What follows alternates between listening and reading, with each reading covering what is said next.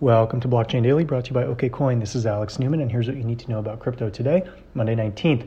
Bitcoin Core hit all-time highs last week, nearly reaching $64,000 before crashing down to the low 50s and then stabilizing around 55K, following both Coinbase's listing, news of Coinbase's top executives selling about $5 billion worth of their shares, and an unsubstantiated rumor of money laundering enforcement by the Department of Treasury hitting major exchanges. Ethereum was also volatile, but only sits 1% lower than last week at 2120. Bitcoin Cash ABC is still flying high, up 23% to 824. XRP lost 7%, but still sits at a hefty 127. Prices not seen since 2017. Back to the unsubstantiated rumor of a crypto crackdown. Kristen Smith, executive director of the Blockchain Association, has dismissed fears that the U.S. Department of the Treasury was close to cracking down on Bitcoin and crypto during an interview with CNBC.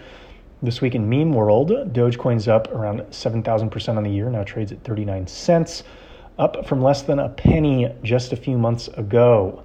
Over in Asia, China is now saying Bitcoin is a viable alternative investment. In Canada, Bitcoin ETF, formed by CoinShares and 3iQ, is now live. And in the US, Time Magazine is accepting crypto payments for subscriptions, likely to capture a younger audience who doesn't even know who they are.